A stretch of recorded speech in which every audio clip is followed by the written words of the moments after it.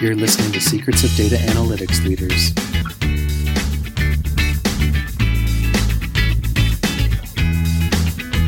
Thank you for joining our latest episode of Secrets of Data Analytics Leaders. This is today's host, Kevin Petrie, VP of Research here at Eckerson Group.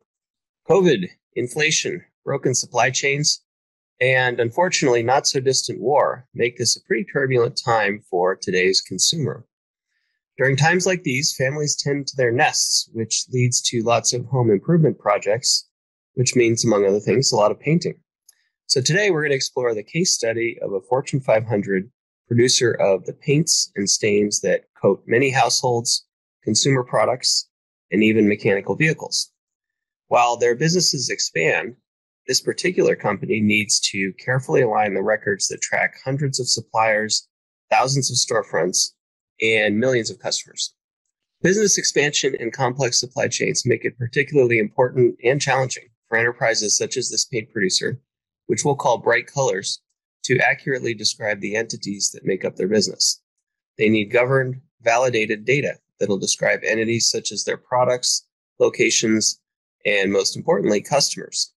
Master data management, also known as MDM, streamlines operations and assists data governance by reconciling disparate data records into a golden record and ideally a single source of truth. So I'm excited for our conversation today with an industry expert that helps Bright Colors and other Fortune 2000 enterprises navigate these turbulent times with effective strategies for MDM and data governance. Dave Wilkinson is Chief Technology Officer with D3 Clarity, a global strategy and implementation services firm that seeks to ensure digital certainty, security, and trust. D3 Clarity is a partner of Samarkey, whose intelligent data hub software helps enterprises govern and manage master data as well as reference data, handle data quality, enrichment, and workflows. Samarkey sponsored this podcast. In our podcast, we'll explore why Bright Colors needs MDM and data governance and how they implemented an effective strategy to succeed in those areas. So for starters, Dave, welcome. Perhaps you can introduce yourself and your background and your role here at D3 Clarity. Thank you, Kevin. I'd be delighted, and thank you for having me on the podcast. This is very exciting for us at D3 Clarity. So I'm Dave Wilkinson. I've spent 25 years in software development across the world, grew up in Europe and came to the US, and I've worked pretty much on every continent across the world, developing both data integration, analytics, and data management platforms for large and small organizations. So worked in multiple markets and across multiple industries.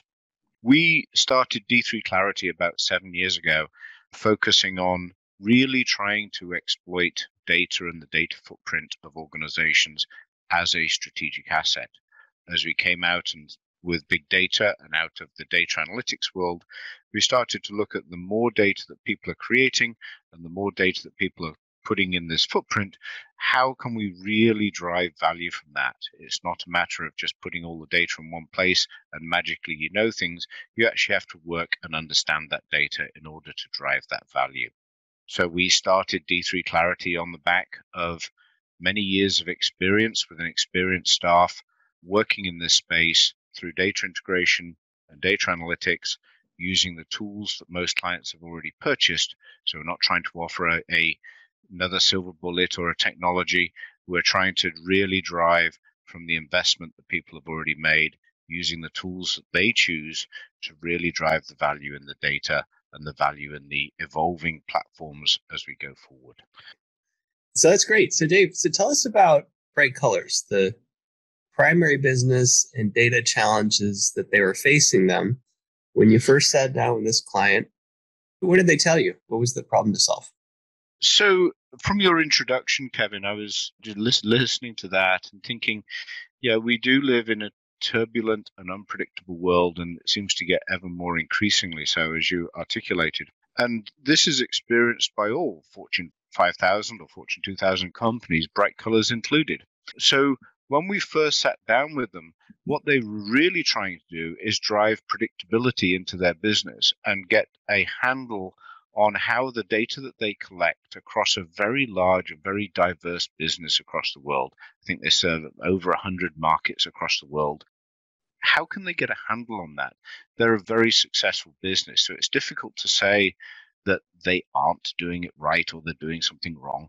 Realistically, it was a transition from a account-focused business to a customer-focused business, and starting to look at their supply chain and their customer chain, and starting to look at how can they garner more intelligence from the way they address their markets and pull together what is an extremely complex customer base into this structure. So we were faced with questions really like, we have a global manufacturer as a client.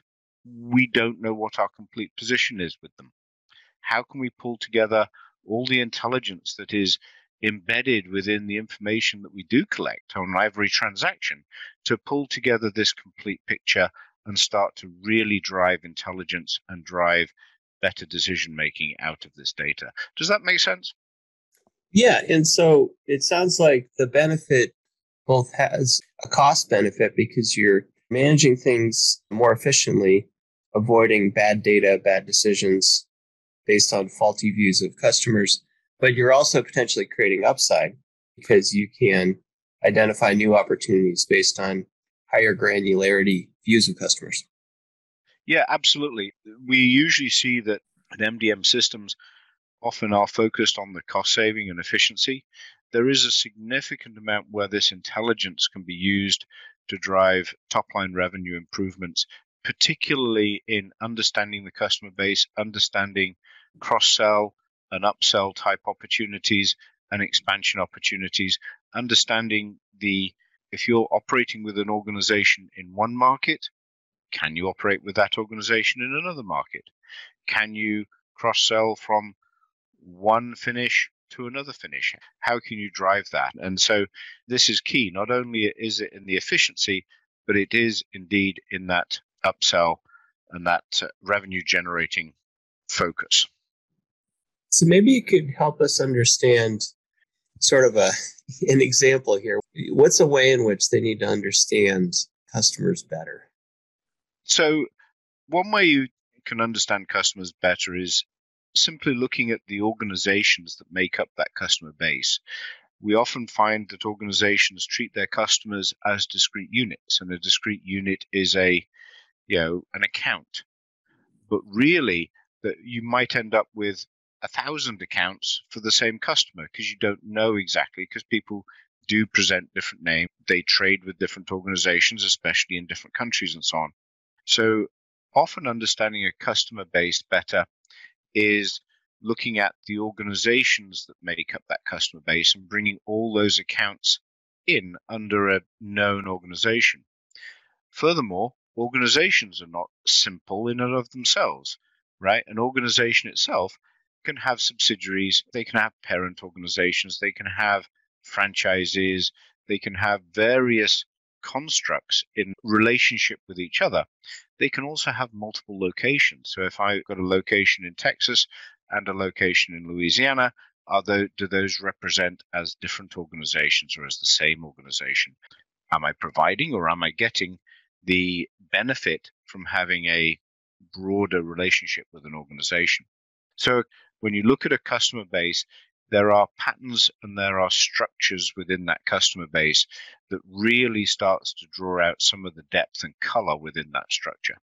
If you look at a automotive example, then certainly for a company like Bright Colors, they might sell the paints for the manufacturing of the vehicle, but there are also a wide network of distributors, repair shops, etc., that have to have the same blessed colors across that set.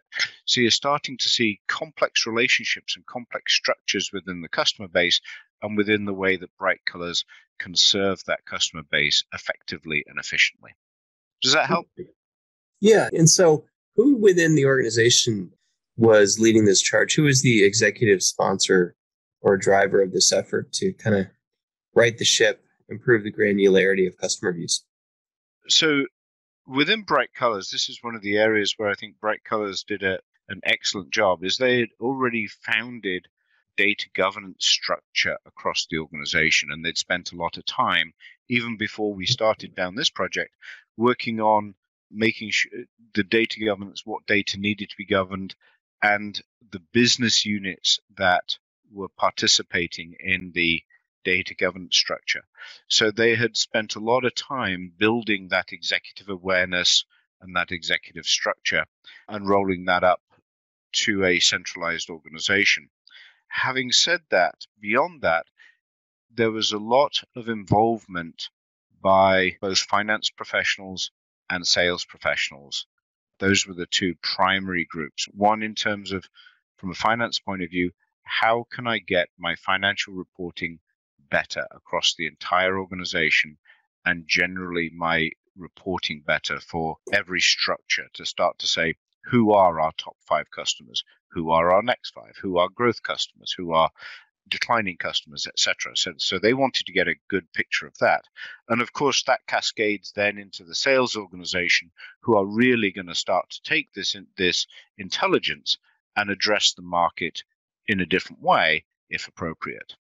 So those were the two driving organizations for Bright Colors through this centralized data governance. And they'd spent a lot of time truly trying to work through and defining what is a customer and what does this customer mean to Bright Colors.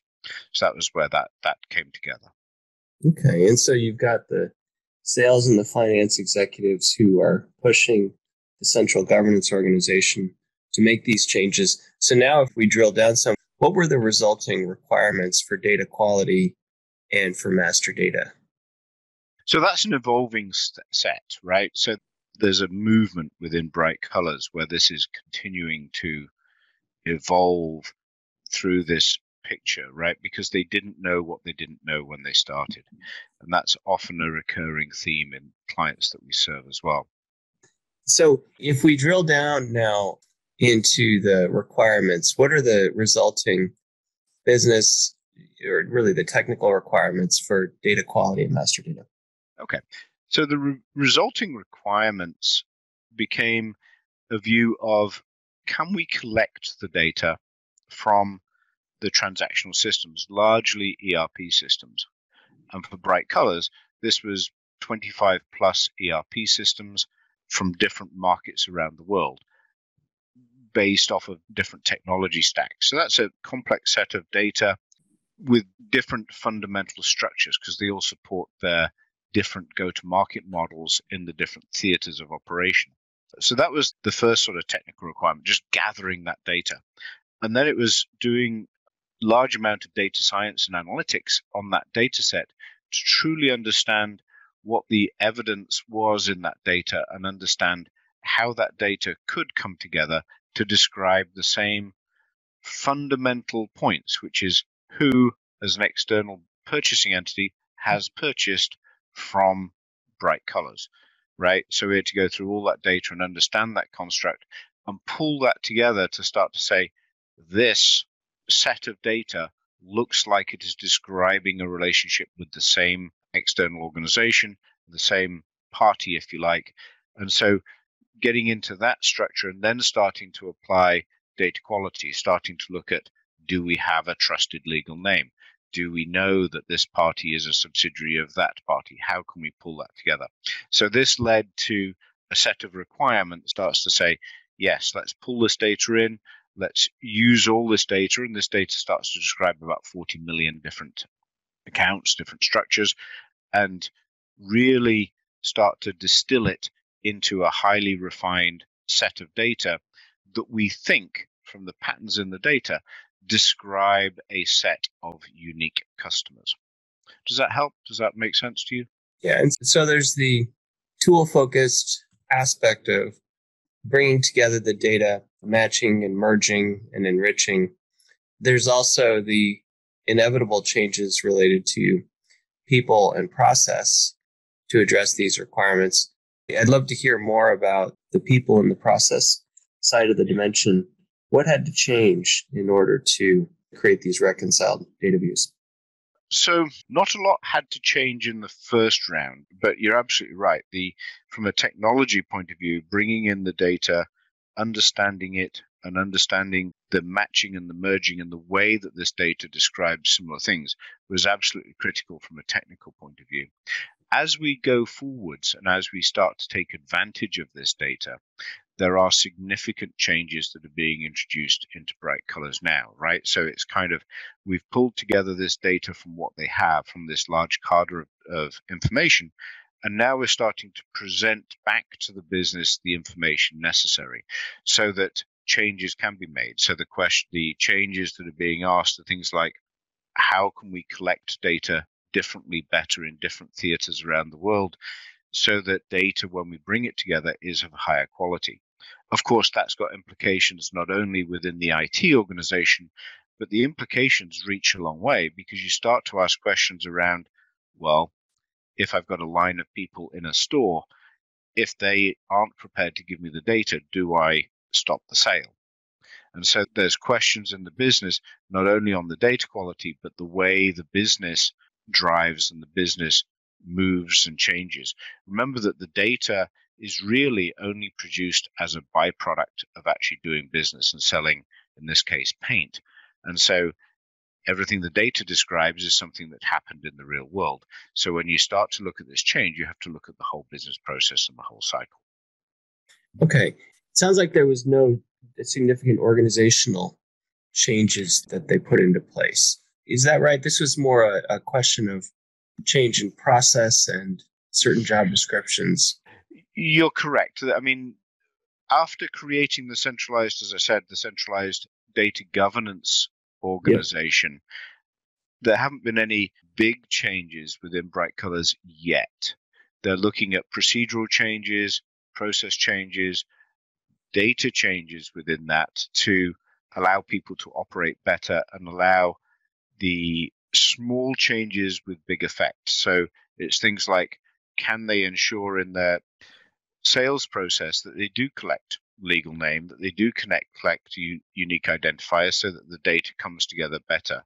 Very subtle, small changes that do affect the outcome when you get into a reporting construct to know exactly how data is related to each other, and then using those reports. So we anticipate sort of a snowball effect as we move through this.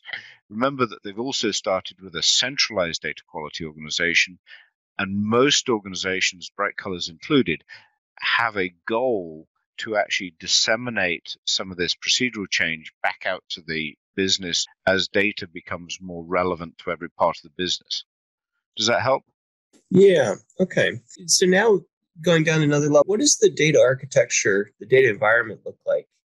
And where does this Meraki Intelligent Data Hub fit in? You mentioned about 30 ERP systems, I think, distributed through the business units and needing to consolidate and reconcile data sets. But maybe talk a little bit more about the architecture.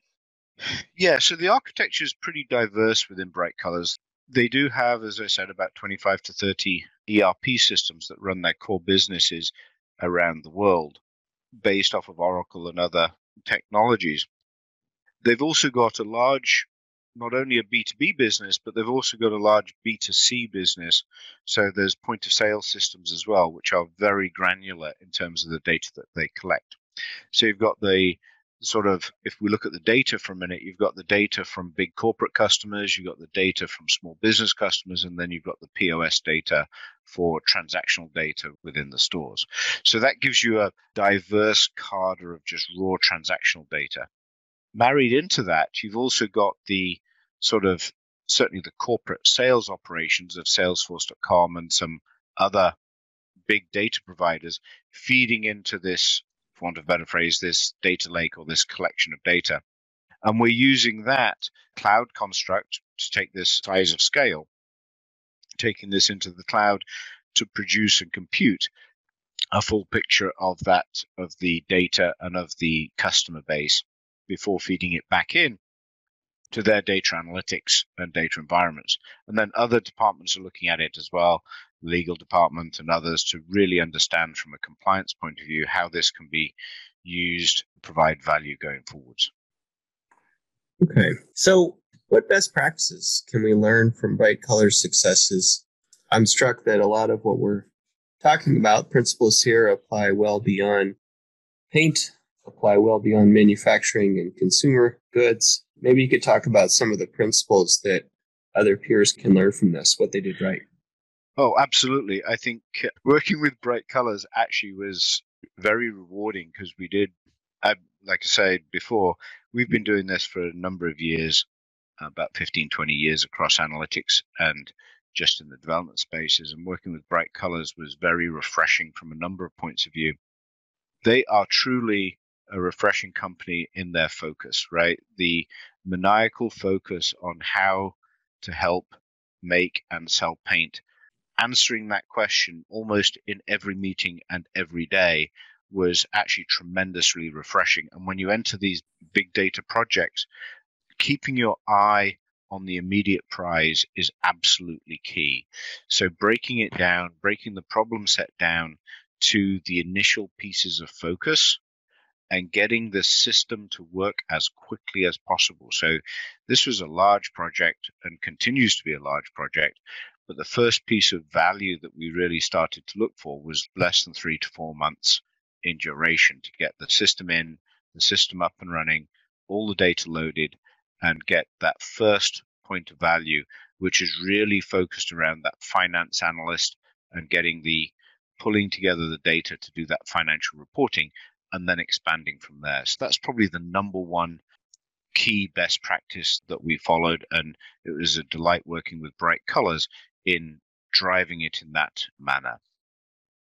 Okay, so you need to start small, draw a sharp focus on an achievable goal. This is a similar theme that we convey in our research and also our consulting services to help customers, help clients really focus on what can be achieved early on, because you need that beachhead of success to get demonstrable results to demonstrate to the business so you can get political and budget support to move forward. I assume all that applies here. So what would be some of the criteria that you would give to business or data leaders in order to identify and scope that project number one? So as I work through these projects and as we work through with multiple clients, we really do look for hard definitions. That would be another good point from Bright Colors. They'd already started defining what is a customer. And getting to that, you start to look, have been for a long time, a big agile devotee and Scrum devotee. So I like to put everything in the form of a user statement or a user story.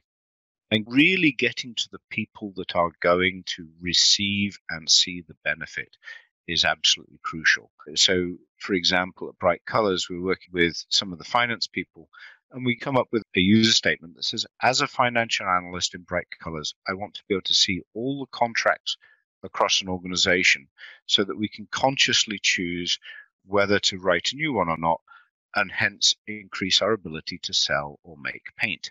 Right. And if you really drive it down to that kind of level and talk to the individuals that are going to see this data, going to use this data, that's how you get to those value points and those really critical early points. Because to your point you just made, this builds success, it builds a foundation, and it builds that financial momentum for the project going forwards. These projects are not single start and finish projects. Almost ever, because people don't realize what they don't know, right? We often find that by answering one set of questions, it leads to the next set of questions. And so these projects evolve and move forwards. And I know it's cliched to say that this is a journey, but Kevin, it really is. Given our experience here at Eckerson Group, wholeheartedly agree and believe you. So in terms of risk, what could peers, other practitioners in this space learn from their mistakes or potential potential pitfalls as you engage on a data governance and MDM project? I think the key is that these should not be technical projects first. They are technical projects, but the real key to me is in the data. The data is king. The data describes the business, right?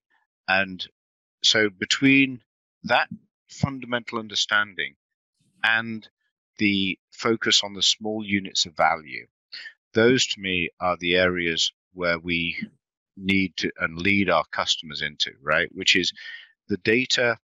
You never know the data, right? You look at Bright Colors. They've got, like I said, 40 million accounts. It distills down, well, within that, you've got just over 5 million commercial accounts, right? B2B customers. So if you look at the value and you look at that, the amount of data analysis we do, not just up front, but all the way through, is tremendous to really understand how the way that the business and the way that the culture of Bright Colors operates drives the nature of the data that we're seeing.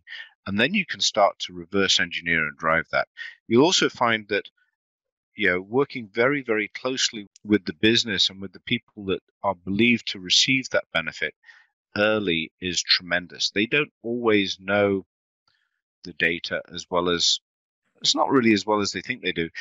They've got pockets of knowledge. Everybody knows the area that they grew up in. If you grew up administering or working with the ERP system in North America or South America, you know that very well.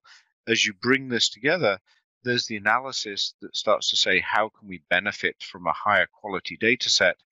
You don't necessarily know all those answers at the beginning. So working with and starting to show people and working through this with the benefit receivers is tremendously important. Okay.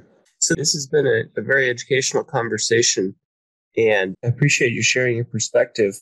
Any final thoughts on the question of MDM, data governance, righting the ship? Especially like your guidance to start with the statement of the user and exactly what they need to achieve. In this case, the financial analyst. What do they need to do with the data? And kind of working back from that. Any other parting or concluding thoughts? Yeah, so when we look at the need, going back to the very beginning of this conversation with the turbulent world that we live in and the need to further drive that intelligence. I mean, what we're really looking at with this kind of data is, to go back to some data warehouse type language, is clean dimensions to give you that intelligence coming from the information that you've collected and the data that you've collected.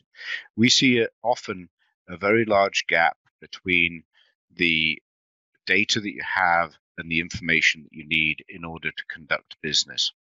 And going forwards, that's getting ever more important as we look further, not only to the information we need, but the intelligence that we need, the forward-looking intelligence, right? You want to be able to predict, you want to be able to guide a business from a information-rich environment and an intelligence-rich environment. And the whole consumer base is getting less tolerant of organizations being slow or badly informed. So having this level of understanding, this focused view of your data, if you like, is absolutely crucial going forwards. So we see as technology evolves, technology continues to move forward, the need is growing, not necessarily MDM. I'm not sure the MDM term is necessarily what's going forwards, but the need for intelligence within the information set and the needs for organizations to really make smart, intelligent decisions for how they're going to conduct their business is absolutely crucial. Okay, very good. Dave, thanks again, and thanks to our audience, and look forward to maintaining a future dialogue. Excellent. Thank you, Kevin. Thanks for listening. If you like the podcast, please subscribe. If you want more content from business intelligence to data management to data science, browse to the Eckerson Group website at eckerson.com.